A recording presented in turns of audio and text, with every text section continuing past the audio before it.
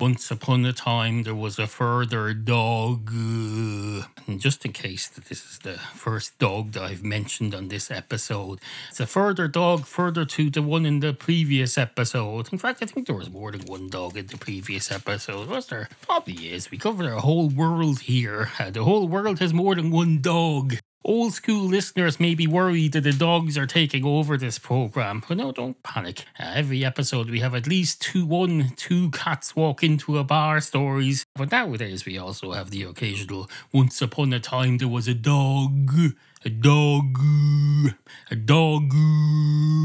Basically a dog. I start stories like that a lot lately. But you'll notice one thing about that. It's usually only one dog. So if you have one dog story to every two cats walk into a bar story, that's still 2 to 1. So it's still 66% of the global population as presented in this podcast is cats. And the other 33% is dogs. So I think we're doing okay here. Now, I'm well aware that that's not how the real world is. The population of the real world, at least in the animal kingdom, is exactly 50% cats and exactly 50% dogs. And of the cats, half of those, so that would be 25% of the world population, is female cats, and the other half are male cats, unless you count as a few, as 1 or 2% who prefer not to say. Which is perfectly fine with me. And then in the dog community, of course, you have split between the dogs as well. The dogs are split right down the middle. It's like as if someone came along with a saw and said, "Hello, hold on a minute there, dog. Stay still for a minute. I'm going to slice you down the middle, and the dog population of this world will be exactly 50% male dogs and 50% absolute bitches." That's what they call female dogs. They call them absolute bitches. Now, I don't condone that. I don't think that's appropriate, but they do. You hear people all the time, they go, "Oh, she's a lovely bitch. She's a lovely bitch. She goes out and has the crap on the road, and then sometimes I clean her up, and then sometimes, well, I always clean her up as far as you're concerned, because I don't let you see me not cleaning her up." And they say, "Oh, she's a right bitch, all right. She's a dog. She's a bitch." And you're supposed to think, "Oh, is he talking about his dog?" He's supposed to say, you're probably thinking, is he talking about his dog? Oh, that's a little joke for you. A little joke for you. Well, it's a fucking disgusting joke. You should be ashamed of yourself. And frankly, I'm glad you're not a cat owner. You don't belong anywhere near cats. You go off with your dog there now. Your dog that you're calling a bitch. It's probably a perfectly acceptable, reasonable dog. And yet you call it a bitch. If you're a dog lover, if you think a perfectly reasonable dog is a bitch, then what do you think of the slightly more troublesome ones? That's what I'm wondering. You probably go around calling them Hitler. You say, "This dog, I have 2 dogs now. One of them is a bitch. She's great. She's a great little bitch, this dog. And then my other dog is a little bit troublesome, so I call him Hitler. My other dog is called Hitler. He's a Cocker Spaniel. He's not a bitch, though."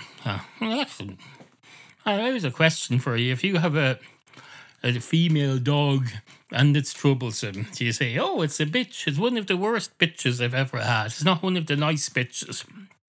Because most bitches in the dog world are perfectly fine. They're perfectly acceptable, perfectly reasonable dogs. But if you get a dog who's if you get a dog who's a bitch, that's fine. But what if you get a dog who's a bitch and who's also Hitler? That's the problem for you. Of course, to be fair, if you have a dog who's Hitler, who's not a bitch, then that's as bad. That's just as bad. So maybe you should drop the bitch terminology. I'm just saying that. That's what you should do. Oh, I seem to be absent-mindedly eating a Freddo bar here that was on the guest bed. Don't know where it's come from. I suspect maybe my family were home for a funeral a few months ago and they left it on the bed. He said, "Oh, we're back in Ireland for a few days. First thing we do when we're back in Ireland is get a fucking Freddo bar, children's chocolate bar." They've gone to shit. It's absolutely disgusting. It's melted. I suspect my cats have been sleeping on it. Well, don't worry. They didn't open it or anything. They just squashed it down a bit. Or maybe I sat on it. I don't know. It's been there for a week. That's the thing with the bitches. I'm very sorry about this. I don't normally eat on the podcast. Normally, I think people who eat on podcasts are absolute arseholes. You should be hunted down and given a little note. Well, don't hand it straight. That's the problem with these people. Both the people who eat on podcasts and the people who let their dogs shit on the street without cleaning it up. You can't, it's not like with cars. Because with cars, you can just wait till they're gone and then you go and leave a note on their car. You can't leave a note on their dog. Wait till the owner is gone. Unless you suppose you could hide in some bushes and tempt the dog over with some sausage meat and say, oh, hang on a minute, dog. I just want to pin this to the back of your neck. It's a note saying, hello, your dog is an absolute cunt. It's after shitting all over the place and you haven't cleaned it up. And of course, you're going to look pretty stupid then if he takes out a bag just after that, after the dog goes back to him and he cleans it up. And if he was going to do that all along, then you just end up looking unreasonable. So no, that's the problem with these dogs and with the... No, what was the other thing? The other thing. Whatever the other thing was. Point is, if you don't have a card that you can pin the nose to in the person's absence and have one level of separation between you and the actual driver, and that's the problem. Now, of course, with cats, it's different because the cat will just go off out on its own. You don't bring your cat for a walk unless you're one of those, you Americans probably do. You Americans bring your cats for walks. You say, hello, cat with a stupid name. I'm going to bring you out for a walk now. Here's your leash. I'm going to attach you using a leash. I'm not going to hold a leash in my hands. It's going to be a hands-free cat walking exercise today. I've got a new leash I'm going to try out. And I'm going to attach the leash to a lapel badge on my thing, and then it'll say the lapel badge will have a picture of you, my cat, and it'll identify you by name and type. So if people want to know what type of cat I have, they can just come up and look it up there.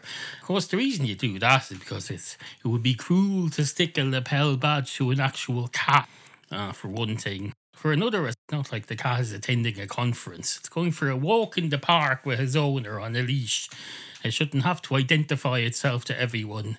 But no, if anyone's interested, they see the leash, they can just follow the leash, pick up the leash like they're picking up a scent of the human owner, and they'll follow the leash over until they find you, and the leash will end a lapel badge that's on your lapel, or wherever you call it, and it'll be like a thing that you wear to a conference, saying who you are, what company you're with, what you're selling, a photograph of you, so the people who are looking at you know what they look like, because that's any kind of conference like that, when you turn up, you're expected to have a photograph of yourself attached to your lapel so people know what you look like. I find that. I'm actually, now that you mentioned it, I might find it useful, while I'm still in the world of office jobbery, if I were to attend a conference today, because I can't really see faces anymore. So if I can't see your face, but you have a picture of yourself attached to your lapel, maybe I could use that in some way. If you have I suppose it might be more useful to have one of those codes that you scan with your phone and you put it on don't put it on your lapel, put a photo on your lapel, but put one of those codes that you scan with your phone, put that on your forehead or something, and then I can point that at you and it'll direct me to a thing on the internet and it'll show me a picture of you on my phone, because I can see that. I can look at a picture of you on my phone, that's perfectly fine. But I can't look at a picture of you on your lapel on your chest, and I can't look at a picture of you that's actually your face and not a picture at all. Although I suppose your real face in real life is the most realistic picture you're ever going to have of your face. It's the ultimate picture. I was saying that. I was trying to say that that's not a picture, but it is. It's the most maximum picture you can make. If you bring up, this is why they go on about these painters who do all these. Oh, they go, here's a landscape. I painted a landscape. And then you go out and see the actual landscape that they painted. And you'll say, oh, this is a much better. What you should be saying then is, this is a much better painting than the thing you did with paint. This is a real painting. Painted by Mother Nature using air and whatever. Maybe watercolours if it's a wet day, or whatever Mother Nature uses. Mother Nature uses fucking H2O and chemicals and elements of the periodic table or whatever. And I can tell you that some painter will tell you, "Oh, you're a philistine. You're a philistine. This is one of the greatest paintings known to humanity."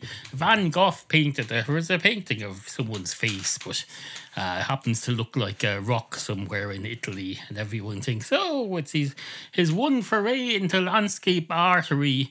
Then people go and visit the actual landscape that's supposed to be a painting of, and they say, "Oh, this looks much better in real life." But they won't take the extra step that I've done of saying that the real life landscape is actually a painting. It's actually a perfect painting. I suppose in a way it's like a photograph. It's even better than a photograph. That's what it is.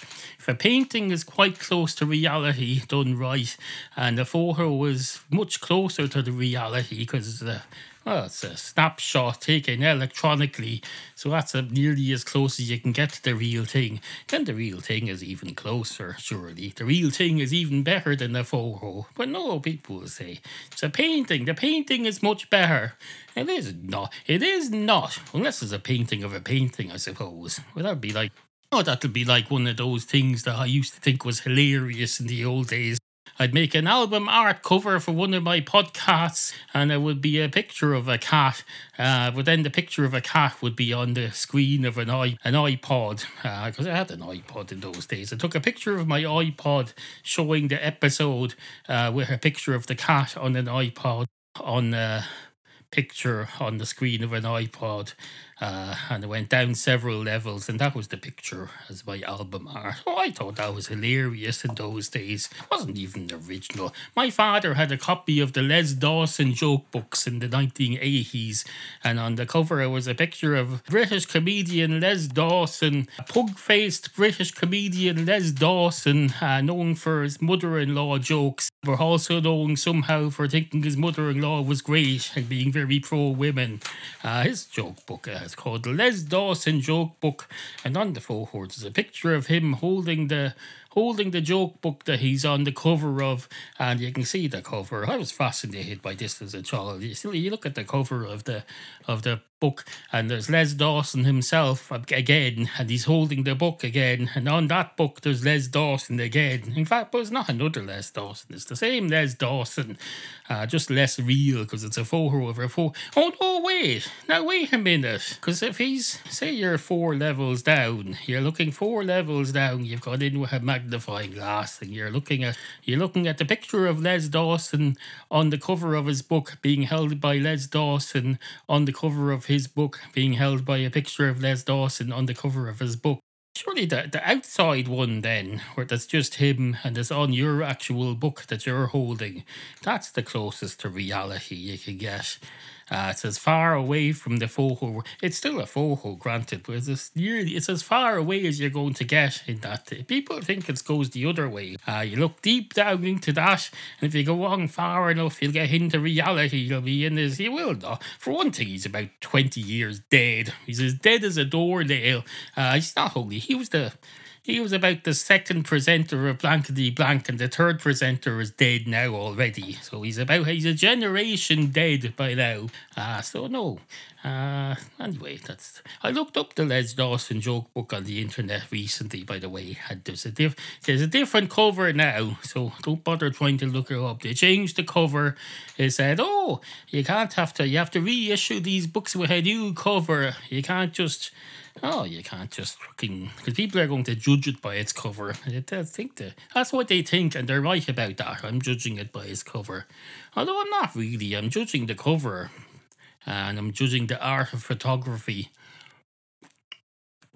But he was probably just doing it as a joke, to be fair. He's like, "I'm a comedian, and this is a joke book." To be fair, it was called the Les Dawson Joke Book, and he was Les Dawson, and he presumably wrote it. So it was a joke book. So I suppose it's fair that it would be somewhat of a joke. Well, that's not to say that he invented the concept of photography. No, wait. What was I going to say? Oh, I can't say. I have a point there, but I don't know how to put it properly. Certainly not with this toothache. I've got a toothache at the moment. It's fucking cunting toothache. That's what it is. That's the only way you describe a toothache. It's a fucking fucking toothache. Although it's not too bad at the moment. I'm drugged up. I've taken heroin and cocaine. And what else have I taken? Oh, I've had I probably shouldn't have. I had one of these caramel. Did I mention the caramel bars thing? Oh, that was what I was trying to remember when I was saying about because when you go up and you tell someone about their dog shitting, you can't just leave a note in their car because their dog isn't the car. And I was trying to think what was the other thing that was related to, and there was the bars. You can't just go up to someone and say, "Oh no, wait, that's not. No, never mind that. Delete that last bit. That doesn't make any sense." So anyway, that's the position with the Les Dawson joke book and my toothache. I've got a toothache. That's frankly, I could do without it. I could do this without it. I could do it with it as well. But I could do, all I'm saying is I could do it without it. In fact, I could probably do this. I could do this without a car, or without a copy of the Les Dawson joke book, or without this pot. There's a huge ham pot on the bed here. I could do without this as well. That's not to say I have any problem with it. It's a gigantic ham pot that I took down from the attic for Christmas. We threw a pot of ham into it and gave it to the fucking cats, because that's what it's for. That's what a giant ham pot is for. You fill it up with ham and you give it to your cat. I remember one day, first time I bought this pot a few years ago. Oh, we went out. I cooked it at home the night before. Then on Christmas morning, we got into the car with the nice cooked ham in the back and stopped off at a local school where there was 4 stray cats, and gave them a feed of Christmas morning ham out of the back of the car, and then brought the rest of the ham to where we were going for Christmas. That's why you prioritise things. Well, yes, I suppose. Anyway, I could do without that. I could also do without whatever this is. A thing I've already mentioned, so it's not even of use to me. Fucking Freddo bar. Did I already mention that, or was that a deleted segment? I don't know. It is now. I could do without this bottle of Coke over here, but I don't want to do without it. I want to continue to drink that. I could do without this fucking chest of drawers here that's got a missing drawer. Although now that you mentioned it, I could take out that top drawer and move it down a bit. Then I could use the top of the chest of drawers as a thing to clamp this microphone stand to. And then I wouldn't be knocking against it every time I reached out to this trolley here like this. Every time I reached out to the recording trolley like this and start slamming it with my hand like this, that affects the recording quality because the microphone stand is attached to that. So if I do this, this is a big problem there. I don't know. If I do this, it's even worse. If I do this, look, I think is that a quality issue? I don't know. I don't think it is. I'm not sure. I think it's just the fact that it's I don't know. It's the fact that it's I don't know. That's what it is. Anyway. Into your head, into your head, into your head, into your head, into your head. I know what you're thinking there. You're thinking, oh, that lapel badge idea is very interesting. That's what you're thinking. You're thinking he's saying, if I understand correctly, I'm not sure, because he was talking through a toothache and a Freddo bar for some reason. But I think he was suggesting that because the whole concept of putting a picture of yourself on your lapel is ridiculous, that you should somehow have I don't know. I think he said you should put a QR code on your forehead or something, and then you scan that with your phone so he can look at me on his phone instead of on the card. That's what you're thinking. And you're thinking, oh, wait a minute, though. You're thinking, why would you do that? And then you're thinking, oh, I suppose you could find out by listening to the rest of that segment. It's about 20 minutes long, that segment. It ranges from everything to dogs being bitches, to dogs being Hitler, to a quarter of the population being bitches. Oh, now that's funny you should mention that. I didn't make that connection. I nearly got there. I was saying earlier that in this world where the dogs and the cats are cut halfway down the middle in real life, but on the podcast we have the two cats walk into a bar stories all the time. But I also have the once upon a time there was a dog, a dog, a dog, basically a dog stories as well. But the dog stories invariably they usually have one dog, and the cat stories have two cats, even though one of the cats isn't usually very involved in the conversation up at the bar. So it's automatically 2-to-1 ratio in the cat dog population in the fictional world of this podcast. But I was trying to explain that in the real world, that's not what the real world is at all. In the real world, the cats and dogs are pretty much cut halfway down the middle. So half of the population is cats in the real world, half the population is dogs, even if they don't go into bars and pairs like cats do. Half the population is still cats. It's a reasonable assumption anyway. And half of the dogs are male dogs, and half of the dogs are bitches, which would make me a quarter of the population in the real world is bitches. Now, well, then I went on about the Hitler thing, and because some dog owners call them bitches, but it's not meant as a derogatory term usually. It's usually bitches who are dogs are perfectly fine, or they're as fine as any other segment of the population. Some of them are good, some of them are like in any other segment of the population. Well, for example, in the segment of the population that are Mother Teresa, some Mother Teresas are perfectly decent, fine, well-meaning people, and some Mother Teresas are absolute cunts. And it's the same with dogs who are bitches, who happen to be called bitches because that's the name the dog community gives to them because of their genitals or something. But no, in the bitch segment of the dog community, which is 50% of the dogs in the real world, and dogs being 50% of the dog and cats world, so it's quarter percent of the world's population are bitches. But the point is, some of those bitches are perfectly fine, ordinary, just as good as any other dog or cat or human. Some of them are better than any dog or cat or human, and some of them, just like any other part of the community, some of them are absolute Hitlers. So there's some absolute Hitlers in the bitch part of the community. Because they're all called bitches, you don't notice which ones are Hitler unless someone points it out. I suppose the owner might. Is the owner going to point out and say, oh, my dog is a Hitler? No, he'll say that my dog is a bitch, but only because he doesn't see that as derogatory. He's not going to say the Hitler. He's not going to say that bitch there is a Hitler. He is not. Especially not in the dog community in this country, because we do have some sort of regulatory system. We have dog licensing, and you get into trouble if you're not controlling your dog, in theory. If you're not controlling your dog and it's turning into Hitler, or was born, if it's in its nature to be Hitler even. Because even if it's a perfectly innocent dog and it's just within its nature to go around eating people, that's still a problem that society has to deal with. I appreciate that. So that could be a perfectly innocent bitch dog who's a Hitler, and he could have to be locked up if he's found out. Although now I know what you're saying, that a responsible dog owner there would do the right thing and just have that dog put in jail somewhere. But what happens then if the dog gets in with a bad crowd?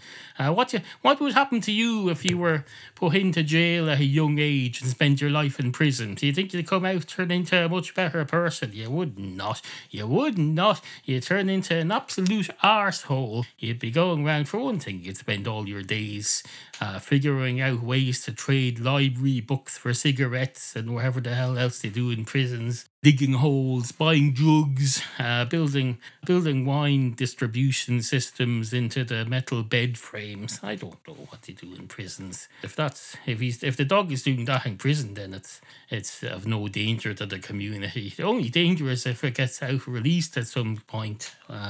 And we're a civilized country, so in this country, because we're civilized, we don't have prison terms that are never reviewed unless you've already done something terrible. This would be a dog who hasn't yet done something terrible and is in prison for just to prevent it doing something terrible. So that dog would be entitled to have a parole review at least once a year, unless we're North Korea or something. No, that dog would have a parole meeting every year, and the dog would go to the parole meeting and they'd say, "Hello, dog," and the dog would say, "Hello. Is this the meeting where I sit here, I'm about 70 years old and I'm all bitter and I'm going, oh, they're not going to let me out. It's the same shit again every year, the same shit." I'm going, "Hello, parole meeting board. Yes, I know what I've done. I've done absolutely nothing. I understand what I've done that's wrong, and it's absolutely nothing. I was born a Hitler. I was born a Hitler bit." And apparently the bitch part is perfectly fine, but the Hitler part, that's bad, even though it's perfectly within my nature. So in my nature, even non-bitch dogs, male dogs, often have it within their nature to be Hitlers. They go around eating people on impulse. But no, I realise I have to be put into the jail for the rest of my life because of that. But of course, you're going to try to tell me now that because we're a civilised society, you give me a fair review every year and give me a chance to prove that I'm no longer a danger. Well, I don't know how you expect me to do that. I'm still a bitch. Although, wait a minute now, because I don't have an owner anymore. I've been in jail for the past 65 years now, so I presume my owner's dead. What's that in dog years? I don't know. Well, let's just say it's human years, because if I'm a dog who can talk and I'm also being put in jail for life for no reason, and I might as well at least have the benefit of having proper human years. So yes, let's say I'm 68, and I presume my owner is long dead by now, so I'm emancipated. I'm emancipated insofar as if I ever get out of this place, there isn't going to be some dog owner who's collecting me and thinks I have to go home with him. Well, that'd be great. Someday, what I have to look forward to, parole board. Let me see if I understand this correctly. Is that if I play my cards right, someday you'll let me out of here when I'm 74. So I'll turn up, I'll be handed back my little bag of belongings that I came in with. Oh, my cat leash and my packer of caramel Freddos that are about 73 years old by now. Don't open another one. Don't eat on a podcast. That's something you really go to jail for. No, we won't open that. But no, parole board, you're telling me, dog, if I play my cards right, I'll get out of here when I'm 73, and then I'll have to go and fend for myself because I won't have an owner anymore. And then what? Some dog warden will see me going around homeless on the street and say, "Oh, dog, are you a dog? You're a dog, aren't you? You're a dog." Well, at least if it's a proper official dog warden, a professional, I presume it's professional. At least won't be able to just call me a bitch just as a derogatory term. Do dog wardens say bitch? Is that a term they use in the veterinary community and the dog expert community? Do they use the term bitch for female dogs? Or is it just owners who use slang? I don't know.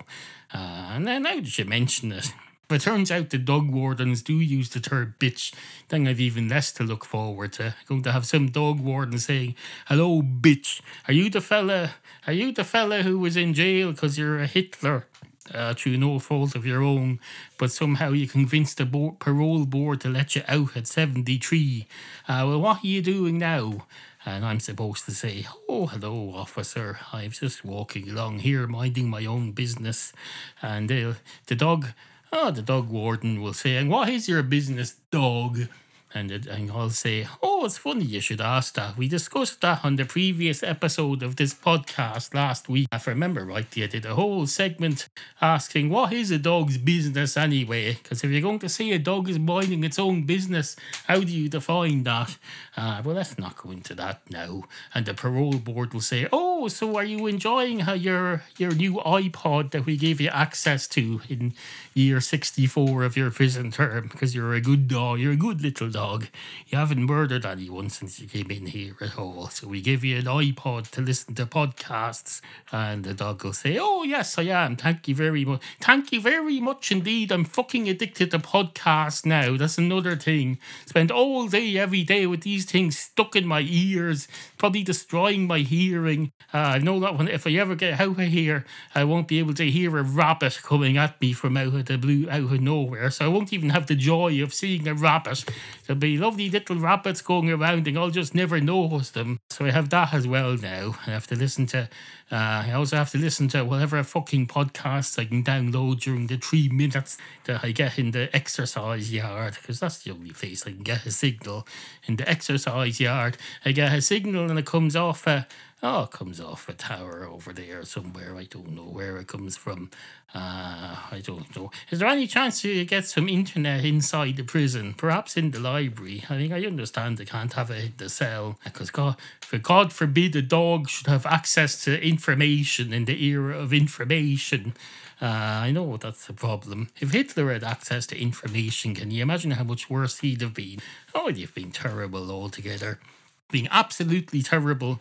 He'd have gone and killed an extra few million people on top of the billions and millions and millions and millions of people he already killed. It would have been bad. Although maybe if he'd had internet, he would have been able to track him down more quick. And of course, the dog... what do you call them? The dog parole board will say, to be fair, sir... Oh, we're still recording. That's great. To be fair, sir, we weren't involved in the whole hunting down and tracking Hitler thing. This is the year 2024 in Ireland, and we're in some sort of a dog prison, and we're a parole board. We're probably, and by the way, we're just ordinary members of the community. It's not like being on a dog parole board as your full-time gig. No. I'm a teacher. That gentleman over there, he sells ice creams for a living. That other gentleman over there, I think he's, I don't know what he does. I think he's unemployed. I think he makes podcasts. I'm not sure. Yeah, so no, we're just ordinary bog standards members of the community anyway, so we wouldn't be involved in hunting down Hitler. And the dog will say, oh, that's interesting now, because if there hadn't been ordinary members of the community trying to hunt down Hitler, do you not think the war might have been a bit longer than it was? If I understand from...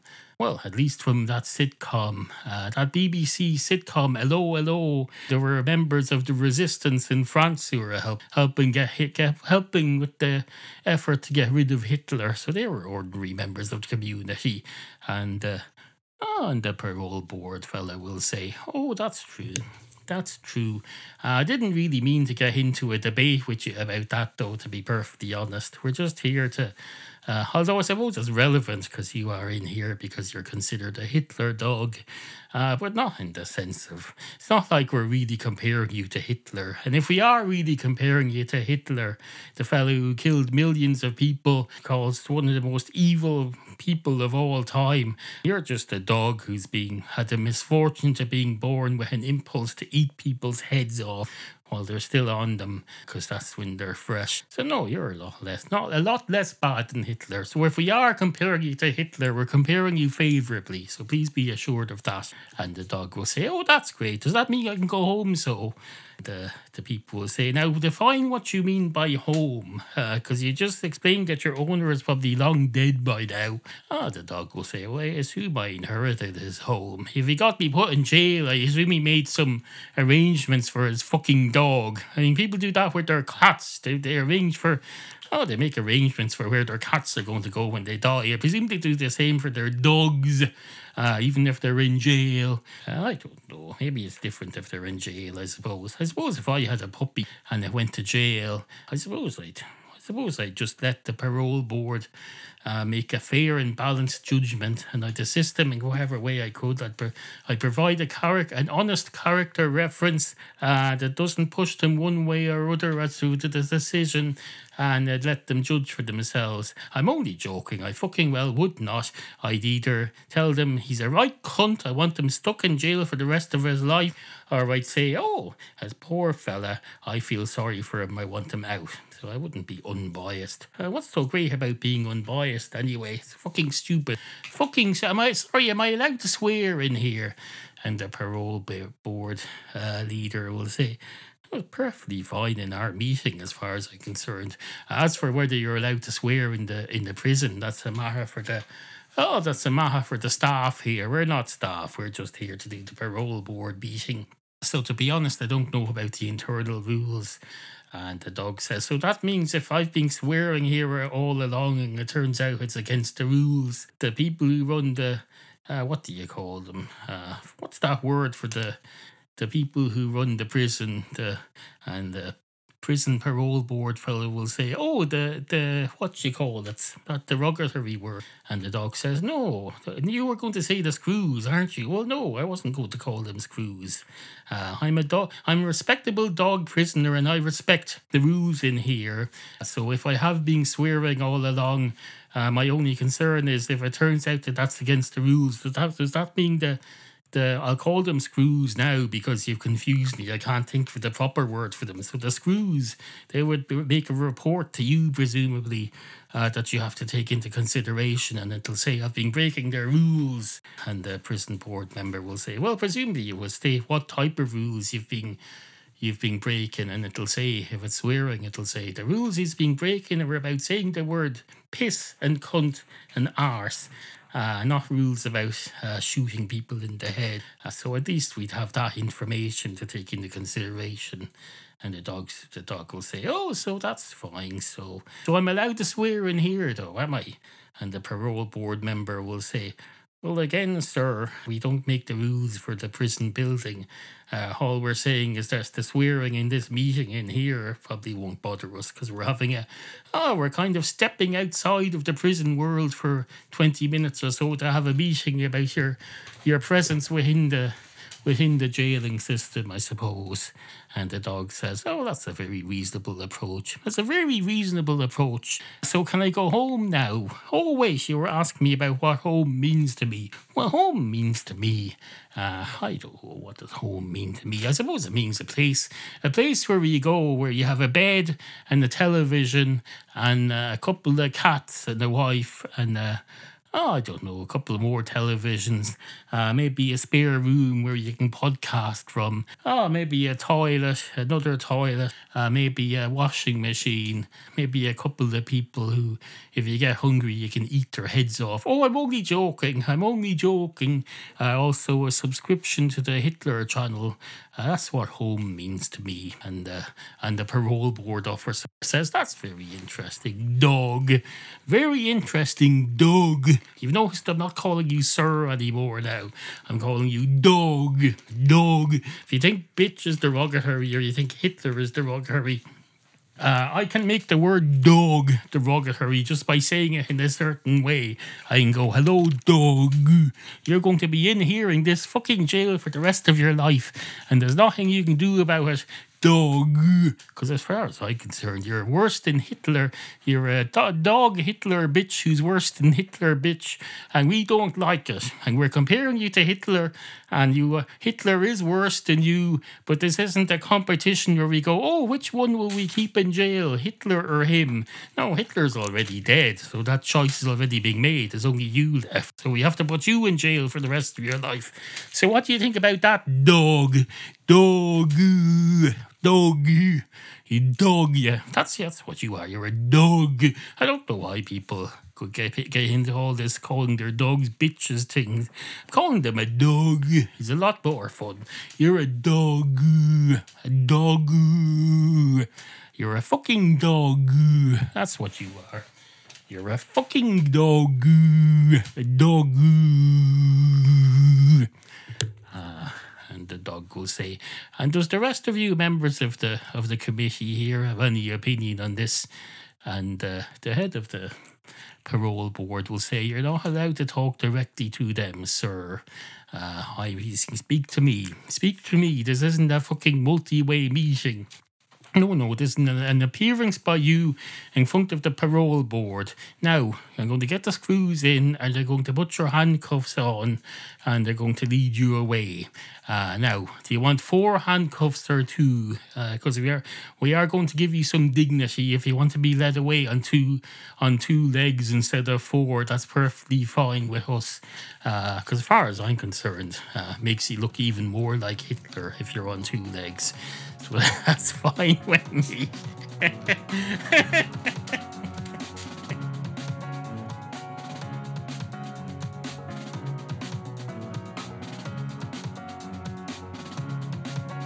So anyway, then the dog says, "Oh, I don't mind. How about I get led away on 3 feet?" And the parole board member will say, "Well, hold on now. What's the significance of that? We'll need to know, because you might be, this might be something where you're putting out some secret little joke that's going to make us look bad. So we need to know what would be the significance of being led out handcuffed on 3 feet instead of 2 or 4. And the dog will say, "Well, basically it means, I've lost one of my legs. I chewed it off last year. Just before last year's board review, or parole board review, I chewed my leg off. I haven't been entirely honest with you, I have to say, unfortunately, but last year I had a bit of setback. I thought, I want to eat someone's head now. I want to eat someone's head. Thankfully, I managed to control myself, more or less, so I just harmed myself and no one else. So what I did was I had this uncontrollable urge to eat someone's head. So I got some markers. I was working in the stationery store at the time, so I borrowed some markers. Now, before you say anything, I didn't steal them. I borrowed some markers. They weren't from the stationery stock. They were from they were the ones that I had with my clipboard. As part of my work, I was ticking stuff off on the clipboard on a checklist. So I used that, and I drew some human eyes and a human nose and a human face and a human smile and some hair on my front left paw. It was my back left paw. That's what it was. Yeah, that's right, because that's why it's so easy to hide from you. The way I'm sitting here, you can't really see it. Well, yeah, I did that. I drew the face on the palm of my back left paw. Drew some hair where the toes were. Looked like a bit of a fringe. And then I kind of chewed away on that at night in bed. I'd be sitting alone in bed at night. Oh, the lights would be off. The battery on my podcast player will have run out. So then I just get out my little thing. It wasn't as satisfactory as you might imagine, as I didn't have a torch. That's the thing. I couldn't see it. Couldn't see the fucking thing. I just had to remember. So what I did was I spent the daytime staring at it. I would stare at this paw that I drawn a face on. I'd stare at it all day until the image of it has indulged into my brain. So it's more real in my brain than any painting or any real landscape or any photograph. So then at night, eventually I got to the point, after about 3 years. Now I know I'm saying I did this last year. No, there was years in the preparation. This is like the dog equivalent of digging a tunnel. But no.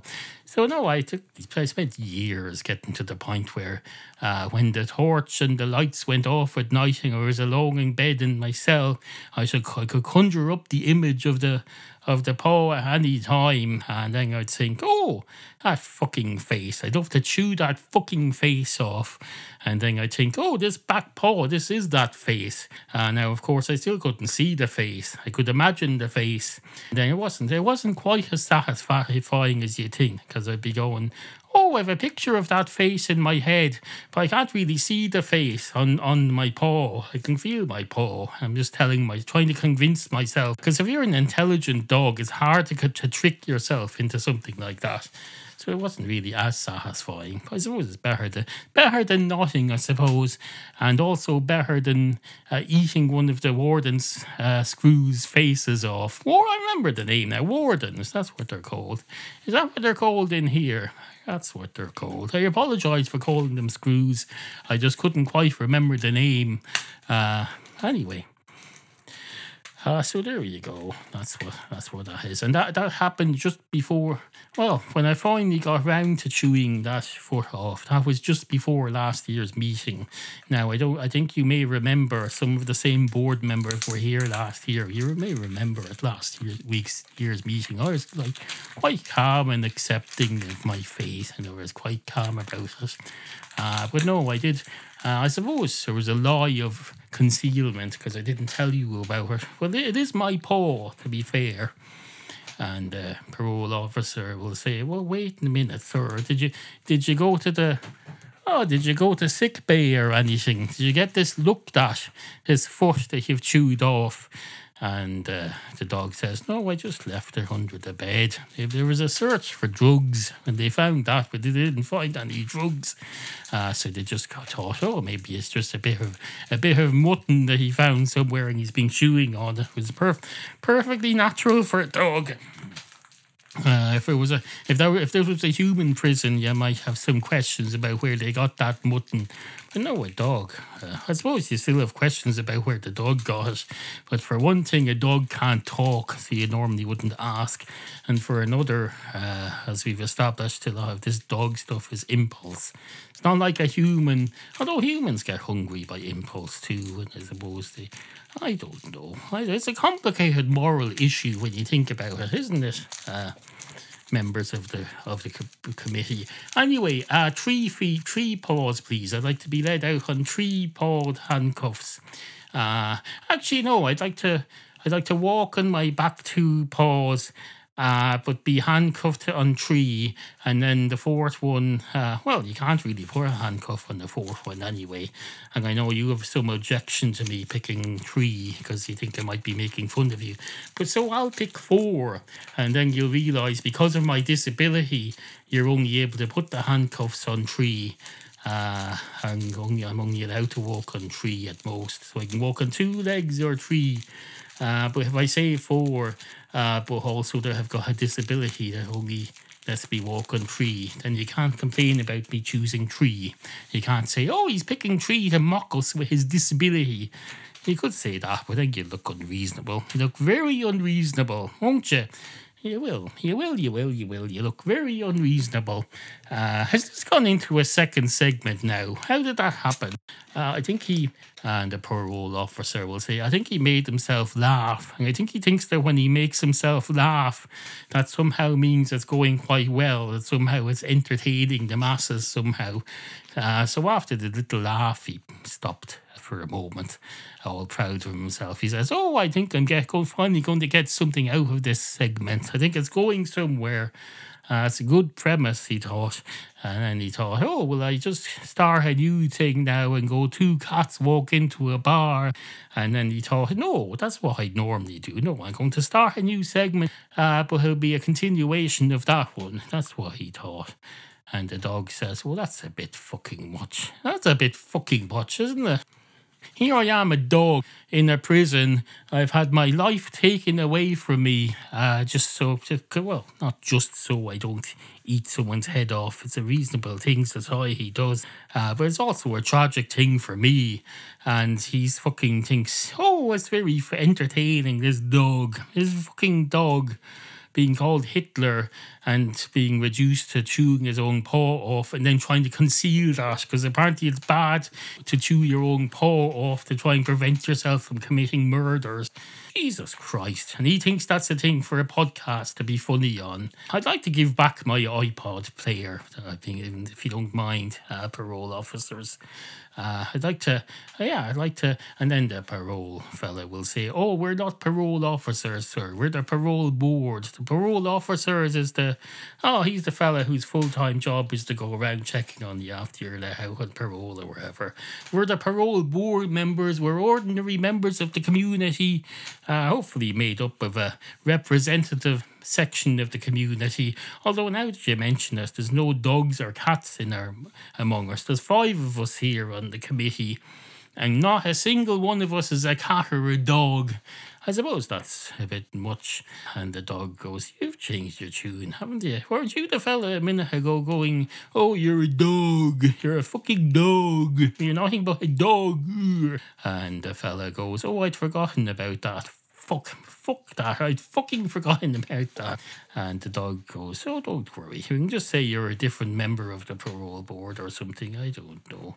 I mean, you don't have to explain this shit, for Christ's sake. What's that he always says? It's not a PhD doctoral thesis where you have to cite everything and get everything accurate. And the man in the parole board will go, I suppose that's true, but still, you want to take some pride in this stuff and get this somewhat accurate. But still, I suppose there's that. Into your head. Now, I know what you're thinking there. You're thinking this is all very derivative. This, what he's doing here today, every movie you've ever seen, there's being some fella in front of a parole board and he's all bitter and he's just giving up on everything and he's thinking, just get this shit out of the way, go back into my cell for another year and hope to die soon.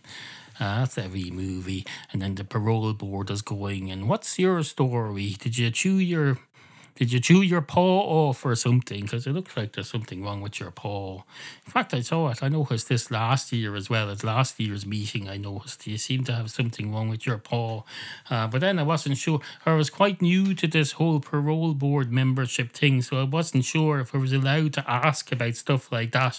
Because that would be a medical matter, and I know there's things to do with medical confidentiality for stuff like that.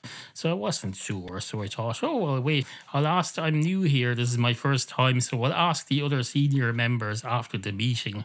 But it turned out that was the last meeting of the year, and I didn't see them again until a couple of days ago. And then first time I saw them, it was straight into the first meeting of the day. So I didn't really have an opportunity. I suppose me and the other parole board members should have met up at some point. Maybe even if we have to make an excuse, we'll have a parole board Christmas dinner or something that we go to, dinner drinks at Christmas. But that seems a bit much when it's a part-time job and you're only doing it maybe a week or two of the year. And you're having some excuse for a Christmas drinks, unless you're working for Santa Claus or something, that would be reasonable. Although wait, there's a parole board. No, just because your parole board meeting happens once a year at the same time, that doesn't mean you're doing nothing the rest of the year. But we did establish earlier that we're members of the community with ordinary full-time jobs and things. So it's obviously not a full-time job. It's just it's like if you're going to something, supposing you're in let's take, for example, you're working some charity shop for 1 hour every fortnight because it's well staffed. So you're going there for 1 hour every fortnight to this charity shop that you help out in. And the charity shop decides, oh, we should have a Christmas dinner every year. Being together, you see us for 26 hours of the year, so every 27th hour should be a Christmas celebration. So after every 27 hours, you get 4 hours of Christmas dinner. Does that seem reasonable? I don't know. I suppose it is, since if it's a voluntary charity work. But then I suppose, if it was a real paid job, I suppose that would seem a bit much. Getting 4 hours of fun for every 2 shifts or something, I don't know. Although in a real job, you would do the couple of shifts and then you go home and have fun in your own life at home. You wouldn't be expecting your employer to do Christmas for you. I don't know. I just don't know. And the dog says, that's very interesting. Is this using up my meeting time, or is there an official designated number of minutes or something that I have to make my case, or how does that work? And parole board fella says, oh, I don't know, because as I said, this is only my second time doing this, and I haven't had a chance to, I don't think I've even introduced myself to the other members yet. They don't even know my name. I'm actually kind of wondering how I became the parole board leader. I only joined last year, haven't even spoken to any of the other members yet, don't even know who they are. Maybe I'm not the parole board leader. Could that be possible? Other parole board leaders, am I the parole board leaders? And one of their other parole board members will say, actually, no, you're not. We've been meaning to say this to you. You're not the parole board leader. And the not parole board leader will say, oh, thank Christ for that. But also, I'm extremely embarrassed. Absolutely extremely embarrassed. Mortified. Absolutely mortified. I suppose it's just a thing of shows how seriously I take my responsibilities. And the other parole board member will says, well, yes, it would, except there was not your responsibilities. So you're taking, it shows how seriously you take other people's responsibilities so seriously that you'll fucking just go and act like you own the place. And get all cocky and tell this dog. We still haven't established. Were you the same fella who was telling the dog earlier that you're a dog, a fucking dog, a dog, and say he's calling him a dog is much more derogatory and satisfying than just saying bitch. Was that you or was that me, the other parole board member who actually is the leader? Did we establish that? And the not parole board leader will say, no, we didn't establish that. And the other fella will go, all right, that's great. So let's establish that was you that said that. Because you won't get in as much trouble because you're only new here. You went off the rails a bit for a minute, but it's okay. So you'll take the hit for that. There's a good fella. And a great night has had my own. There's still more to come on Into Your Head. About cats, Rogley. You've been listening to Neil tell you stories. There's still more to come. Hello. There now follows a voiceover by Professor Stephen Hawking. About cats, Rogley. We value the opinions of you, About cats, the Rogley. humble and ignorant listener. Email Neil anytime at studio@intoyourhead.com. Remember, we value the opinions of you, the humble and ignorant listener. Email studio@intoyourhead.com. About cat. Sit, Laurie. Sit. Good cat. About cats, Rogley. Sit, Annie. Sit. Good cat. Sit, Shrody. Sit. About cats, Rogley. Sit, Pippi. Sit. Good cat. Sit, Bubba. Sit. About cats, Rogley. Send your topic suggestions to studio@intoyourhead.com. No. I know what you're thinking there. You're thinking he's making a complete mockery of a very valid point that he was trying to make earlier about the fact that the dog stories on this podcast only contain one dog and therefore only amount to 1/3 of the dog cat population of the fictional world of this podcast. But you're thinking, then he went off and did this whole one dog thing, but the one dog thing has now gone on for 3 segments. Now, this is like just for people who don't know what a segment is like if you watch David Letterman and he came on after the first commercial break and he says, I'm going to scratch my arse now. And then he kept scratching his arse for 5 minutes. And then he said, we'll be back after this commercial break. And then they came back after the commercial break and he's still scratching his arse. And then he says, looks like we're running into a second segment with this. And then he goes on, David Letterman goes on scratching his arse for another couple of minutes. And then he goes, Paul Schaefer, play us some nice tunes while we go and have another break. And then they have another break and they come back on and they show Paul Schaefer and the band playing some Bruce Springsteen song about scratching your arse. They come back in. You don't see the whole thing. They come in from the commercial break and they go, Late Show with David Letterman. And Paul Schaefer is looking into a microphone and going something like this. He's going something like, I forget what instrument he plays. He's the band leader, but it's probably not this instrument, but don't have to do. He's going, scratching my arse. Scratching my arse. Scratching my arse. And the whole fakery thing of it is that you're supposed to think, know throughout the break he was performing that whole musical number for the last 3 or 4 minutes. Although maybe he was. I'm not sure how these things work. There's the band leader on these late night talk shows when he does a song about scratching your arse to play them in and out of the adverts. Does he continue doing that for 3 or 4 minutes? Maybe he does, to keep the audience awake and active, and I don't know. But no, then David Letterman continues scratching his arse, and then he stops at some point, and that's 3 segments he's done that for. So I've been doing the dog thing for 3 segments, and you're thinking, that seems like quite a lot.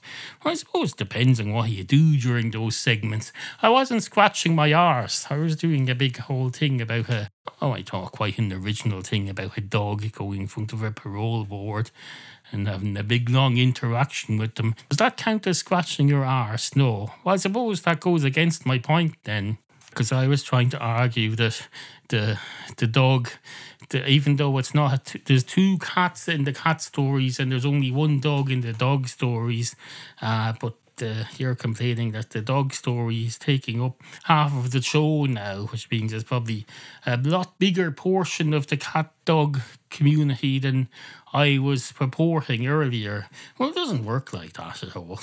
For one thing, that story contained 1 dog and several humans. And the humans, well, I think you'll find were doing quite a lot of the talking. So it's not like the dog was getting all of the attention. Well, he was getting the attention, but it wasn't just about the dog. It was about the other members of the board. It was about the screws and about the people. There's a whole society of millions of people who the system is trying to protect from this dog and all the rest of it. So no, it's about the whole wider community. And I suppose when you have 2 cats walk into a bar story, it's the same as well. So I suppose it all balances out in the end, doesn't it? I suppose in a way neither of us are right with our points about this. It doesn't really make any difference to her at all. There's still the overall fictional society in this show is still made up primarily of 66.66% cats, because we have 2 cats walking into the bar in all of the stories, and 33.33% dog, because we always have those stories where once upon a time there was a dog. It's never once upon a time there were 2 dogs. Thank Christ it isn't, because I've just realised when I go once upon a time there was a dog, which I always do because I find very satisfying. If I do that with once upon a time there were 2 dogs, that's not satisfying at all. I'm not even sure how I do it. Let me see it now. Maybe I could try it. If I can work out some way of doing it, then I don't mind doubling the number of dogs. Although actually I do, because I'm a cat person. But no, I suppose. Makes me look good if I'm open to having new dogs in. So let me try. We'll try and do the once upon a time there was a dog. Basically a dog story beginning, but with 2 dogs. Let's see how that goes. Yeah, so let's try it now. I'll give it a good go, do a proper scientific test, and see if it works. Where's my beverage? Excuse me if you're hearing a lot of weird spitting noises coming out of my face, by the way. I'm having dental issues. Not much I can do about her, but I do my best. I'll edit out all the farting and any other vulgar noises I can, so don't worry about that. So no, let's have a go at this. Take 1. Once upon a time there were 2 dogs. Once upon a time there were 2 dogs. 2 dogs. 2 dogs. No, we're not working. It's not working. Is there another way you can do it? I don't know. I know what you're thinking. Why doesn't he just go once upon a time there were 2 dogs? Well, the whole reason I started doing the dog thing all the time was because I just enjoyed going once upon a time there was a dog. And while that might sound very repetitive to you, for me it was something that takes my mind off the fact that I'm trying to think of something to say. These are unplanned segments. Every word in this podcast is unplanned. So if I start a segment with something that distracts me from having to think of what I'm going to say next, so I can just come out naturally, then that's a good thing. It helps with the content and you should be glad about it. So if when I come up with something like, once upon a time there was a dog, a dog. It's helping the show, whether you like it or not. So if I have to do it with two dogs, I have to find some way of doing it that's enjoying to me. So let's try. But I'll try. I suppose could we say the dog in a foreign language or something? What's French for dog? Is it chien? I think it's chien. Chien. Is it? Once upon a time there were two chiens. Two chiens. See, that sounds like I'm saying two Shanes. Shane is an Irish word. It's a bit like John or something. It's Shane, Shane. Not to be confused with Sean, which is different. A Shane. No, there was a lot of people. There was always a lot of people in school when I went to school called Shane. So when I say once upon a time there were two Shiens, two Shiens. Oh, no, I don't like that at all. It just sounds like two Shanes. Every class I was in, there were at least two Shanes, but that's not the point. There was not the point. The point is, it just sounds fucking ridiculous. You might think saying once upon a time there was a dog sounds fucking ridiculous too, but it's my type of ridiculous. It suits me. So it doesn't work. Stop trying to. You're here trying to produce my show. That's what you do here. You're trying to produce my show. There's 2.5 million podcasts now, and you find one that you're kind of half into, and you think, oh, I'm kind of half into this show, but I want it to be more for me, so I'll produce it. I'll tell them what to say instead of dog. That's what I'll do. Instead of finding one of there's probably 50,000 other into your heads that are almost exactly like this, but they have a different thing that they're saying instead of dogs that would be much more acceptable to you. But no, you'd rather just control me and tell me what to do and change my show instead of just finding one of the other ones. The whole point is the niche. Podcasting is all about niches. It's a niche. Once upon a time there was a niche. A niche. Oh, that's kind of painful. I know. Podcasting is about niches. So if you like everything about, say for example, you like 95% of this podcast, but you just don't happen to like the way that I won't say two dogs in French, well then find another podcast that's almost exactly like this one, but where the guy does say two dogs in French. You can probably find a French language podcast that would fit the bill very well. So there you go. Go learn French first to keep you busy. I'm sure you can find a podcast that teaches you French as well. Find one of those. There used to be audio cassettes that you listen to in your sleep. You're supposed to absorb this language in your sleep, and then you'd wake up saying, something in French. Of course, that was all ruined in the 1980s because they found out there was that woman in the news I think she was German or something, and she was Irish or something, and she was in a car crash in a coma, and she woke up from the coma with a completely different accent from a completely different country to wherever she was from. And that happened in a coma. And then the people who make tapes that you absorb a language in your sleep thought, oh, this is the stupid business model. Our customers can know now that they can just go into a coma and have the same effect. They're not going to. I don't know how to sell this anymore. So they all fold it. There's no way of learning languages in your sleep anymore other than being put into a coma. And the only way to be put into a coma is either to accidentally fall into one, which is a bad thing, or to have some sort of bacterial infection in your brain, so they have to put you into a coma for a week so they can buy some time where they figure out what to do with you, and that's not good either. Neither of those situations are situations that you want to be in. No matter how much you want to learn another language, you can listen to a podcast where the fella says two chiens. Now that you mention it, if that French fella is doing a version of this podcast where he agrees to say two dogs instead of one dog, but he's French. If I'm saying, you want me to say two chiens on my English language podcast, then presumably you want him to say two dogs on his French language podcast.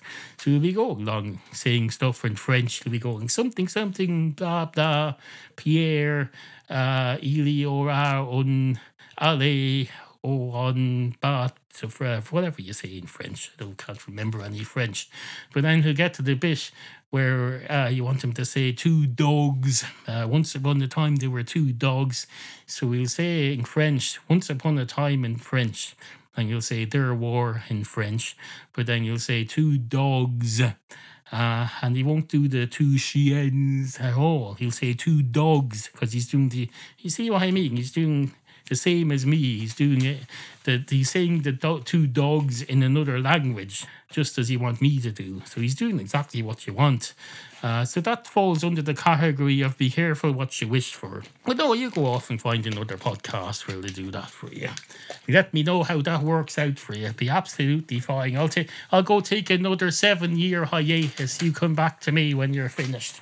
And I'll go do something else for a while. Maybe I'll get a dog and see what it's like in real life to have a dog. I'll do no such thing. I had a dog before and I nearly ate someone's face off. Oh, it was mortifying. Anyway, on with the show. Cats walk into a bar.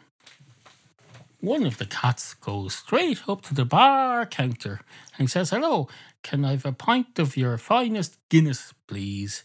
And the man behind the bar goes, "Certainly, sir, you can have a pint of my finest Guinness, except it's not mine. I have to be honest, I buy it in from the Guinness company of, I think it's of Germany now. I think it's made by something like what's Guinness made by now? It's probably made by the people who made the blank tapes, who used to make the chemicals for Hitler, and they also made cars. I don't know.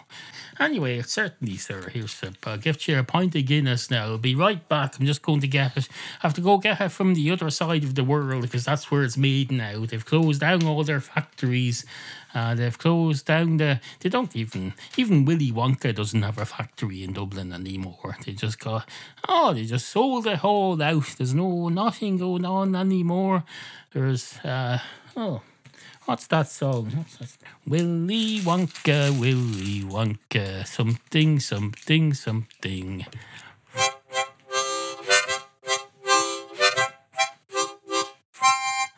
Now that's very disappointing because I don't like how this segment is going and I'm about to delete it. I don't like that song, was a bit shit too. But I did like my harmonica a bit. It sounded better than it usually has of late. That's unfortunate. But those are the breaks. Those are the breaks. I was swearing because I just spilled some of my beverage on the floor here. So that's a break as well that I'm not happy with. I'm unhappy with that break as well. So let me be clear. I'm not just, if you hear me being unhappy about my fake harmonica playing sounding better than usual, but not being able to use it in the segment because the segment sounds shit and isn't going anywhere. And you think, oh, he's unhappy with that, but he's perfectly fine with his drink spilling. No, I'm not perfectly fine with my drink spilling. I'm just saying those are the breaks, that's all. Just saying I'm not fine with it at all, but I'll get over it. I have a sheet on the floor here now from when those guests were here who... Now that I think about it, I don't think the Freddo bars were theirs at all. I don't think my brother would be into Freddo bars. I don't think so. He comes over, he gets Bounty bars sometimes because he can't get them here. But Freddo bars, I don't know. Unless he's been hearing about them on the internet, because that's what the young people do here now. They're not so young people in their 40s or 50s. They go on about Freddo bars. Every time there's something about inflation or the economy, they say, oh, how much is a Cadbury's Freddo bar now?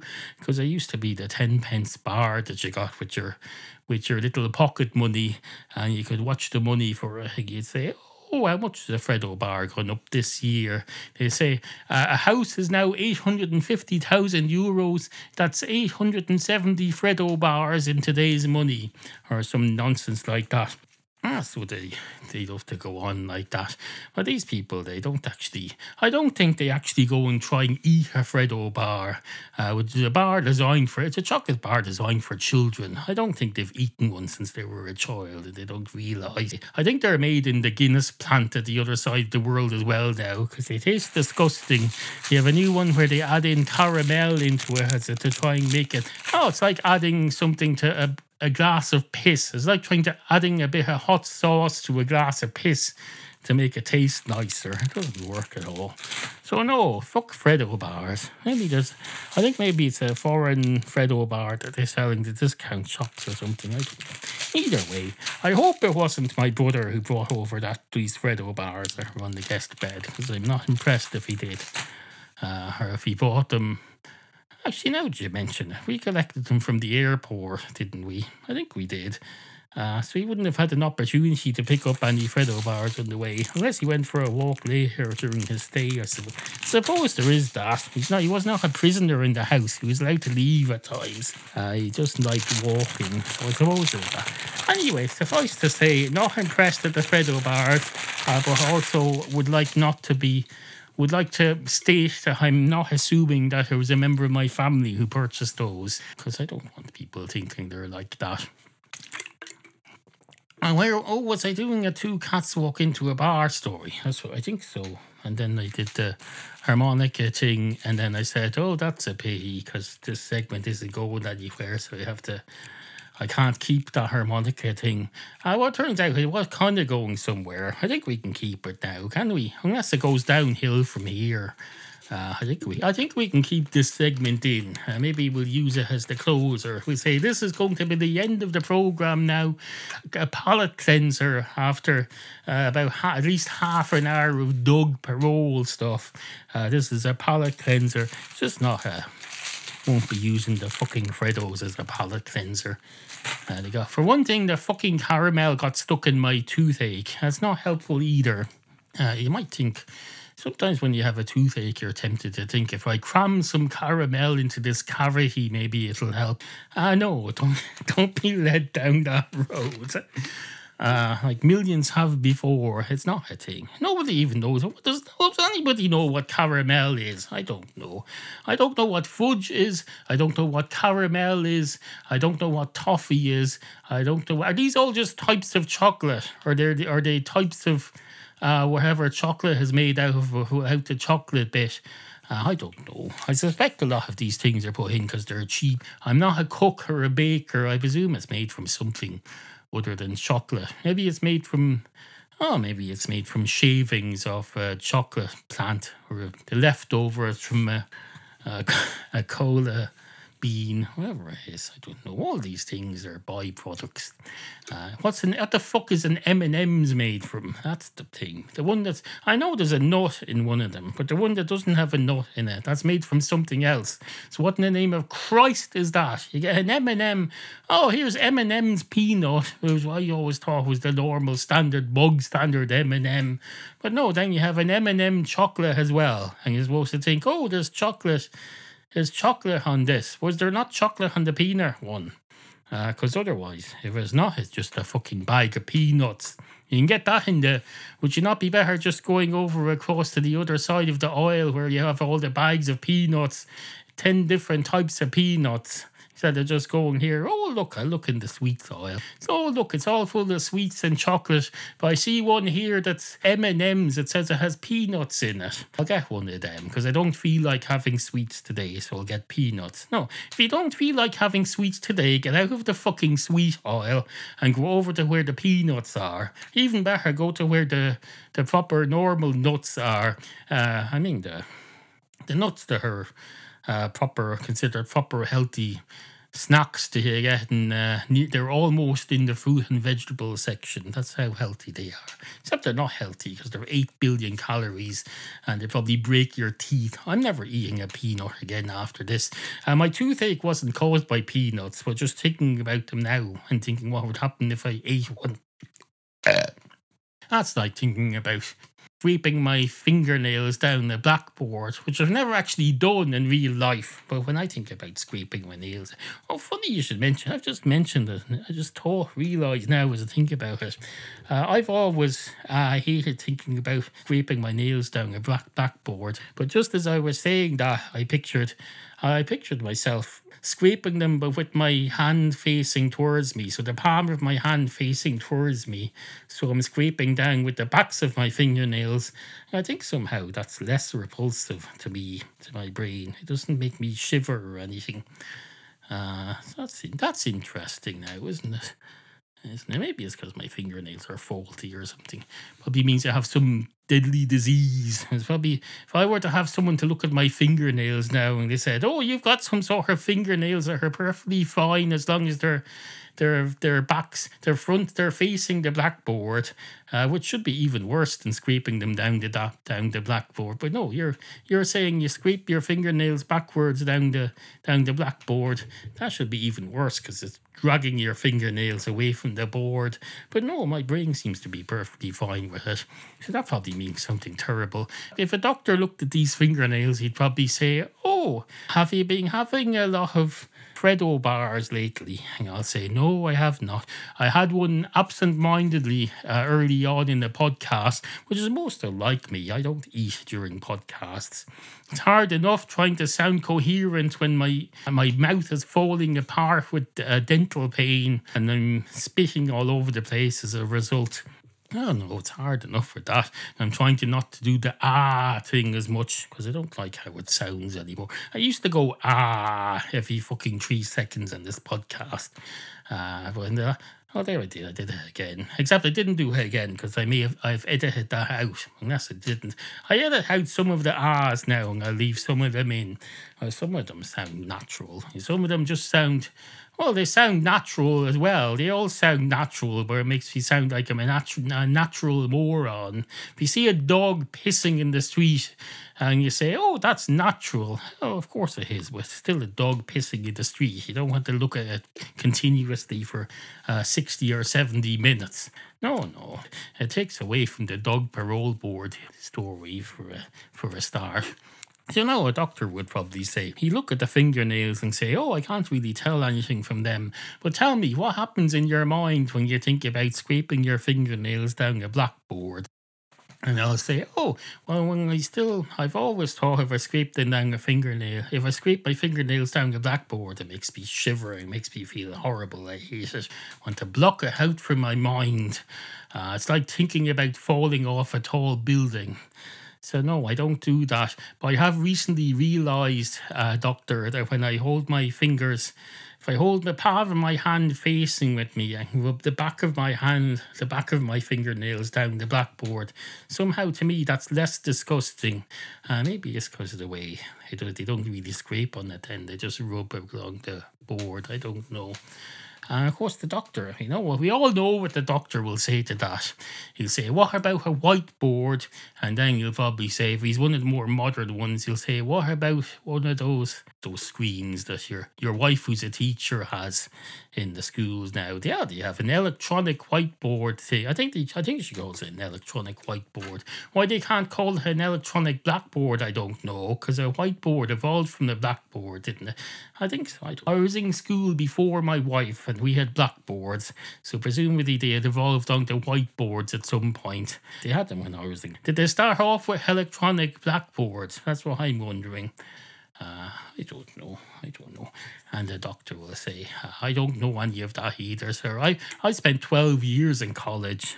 We had whiteboards for the first year, but after the first year, when you're in college training to be a doctor, they take you out of the classroom and you spend the next 3 years walking around the corridors behind Dr. House, looking all busy and wearing coats. Looking all concerned, and then after that you spend 3 years working 64-hour shifts, being told by the older doctors that is the only way you learn, by basically working yourself to death. It's the only way you learn about death. That's what they'll say. But no, there's very few whiteboards or blackboards of any kind involved after the first year. At least that's in my experience. I'm not sure though, because I dropped out after 2 years and just became a normal doctor who looks at your fingernails. I say a normal doctor, I'm not a doctor. I should state that, because it's illegal for me to claim to be a doctor. I'm not a doctor. I'm just some man on a train who you've been asking about fingernails. And you will say, "Oh, I see. So there's no charge for this, is there?" And the fellow on the train will say, "Well, do you have a medical card?" And I'll say, "Yes, I do. I have a medical card that entitles me to free GP visits because I'm poor." And the doctor, the fellow who's not a doctor on the train will say, and do you have free travel? And I'll say, yes, I do. And he'll say, yes, but this is the first class part of the train. You have to buy a ticket for this anyway. So what's going to happen now is I'm going to get the ticket inspector out here, and you're going to get in trouble. He's going to say, you're in trouble now. You have free travel, but that entitles you to purchase a free ticket for a normal seat, not a special first class seat. First class seats are only for conmen like me who pretend to be a doctor. Do you see where I'm going with this? And you'll say, or I'll say, is this me in the story? I think it's me. I'll say, I'm beginning to think I'm not going to get to the bottom of this fingernail thing with you, non-doctor, today. And the non-doctor will say, indeed you're not. Indeed you're not. Now, tell you what we do now. If we say no more about me pretending to be a doctor, or no more about me not being a doctor, and no more about me being a doctor either, because I'm not. And if we talk about me being a doctor, I'll be breaking the law and committing fraud.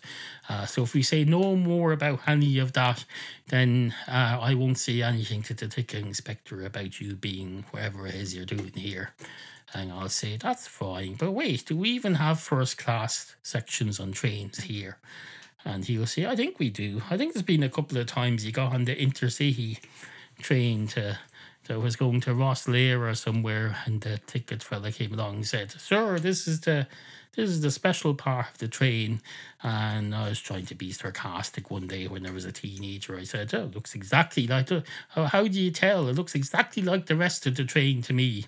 And it does. It's just slightly less seats, and there's a curtain or something. But no, I got the hell out of there. Anyway, that's what happened with the fingernails. We didn't get to the bottom of it at all, but at least we gave it some thought. We gave it some thought, and this podcast is back up and running after a 7-year break.